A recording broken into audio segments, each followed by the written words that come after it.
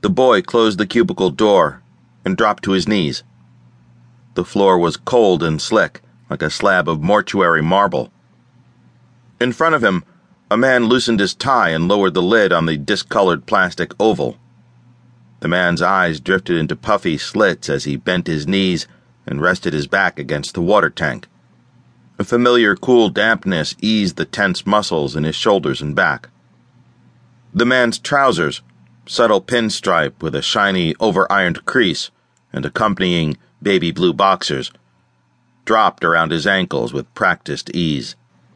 The silver buckle of his belt pinged against the side of the porcelain bowl with the gentle peal of a Christmas bell. With greedy anticipation, the man inhaled deeply and curled his lips into a cruel smile.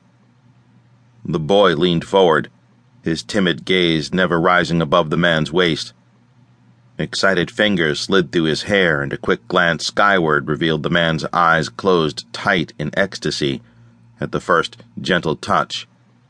A sharp, delicious tingle electrified the man's body in a noticeable wave until his mind abruptly registered pain.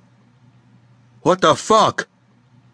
The man attempted to jump to his feet, but two more sharp slices of agony opened rivers in his inner thighs to drop him back onto the toilet seat.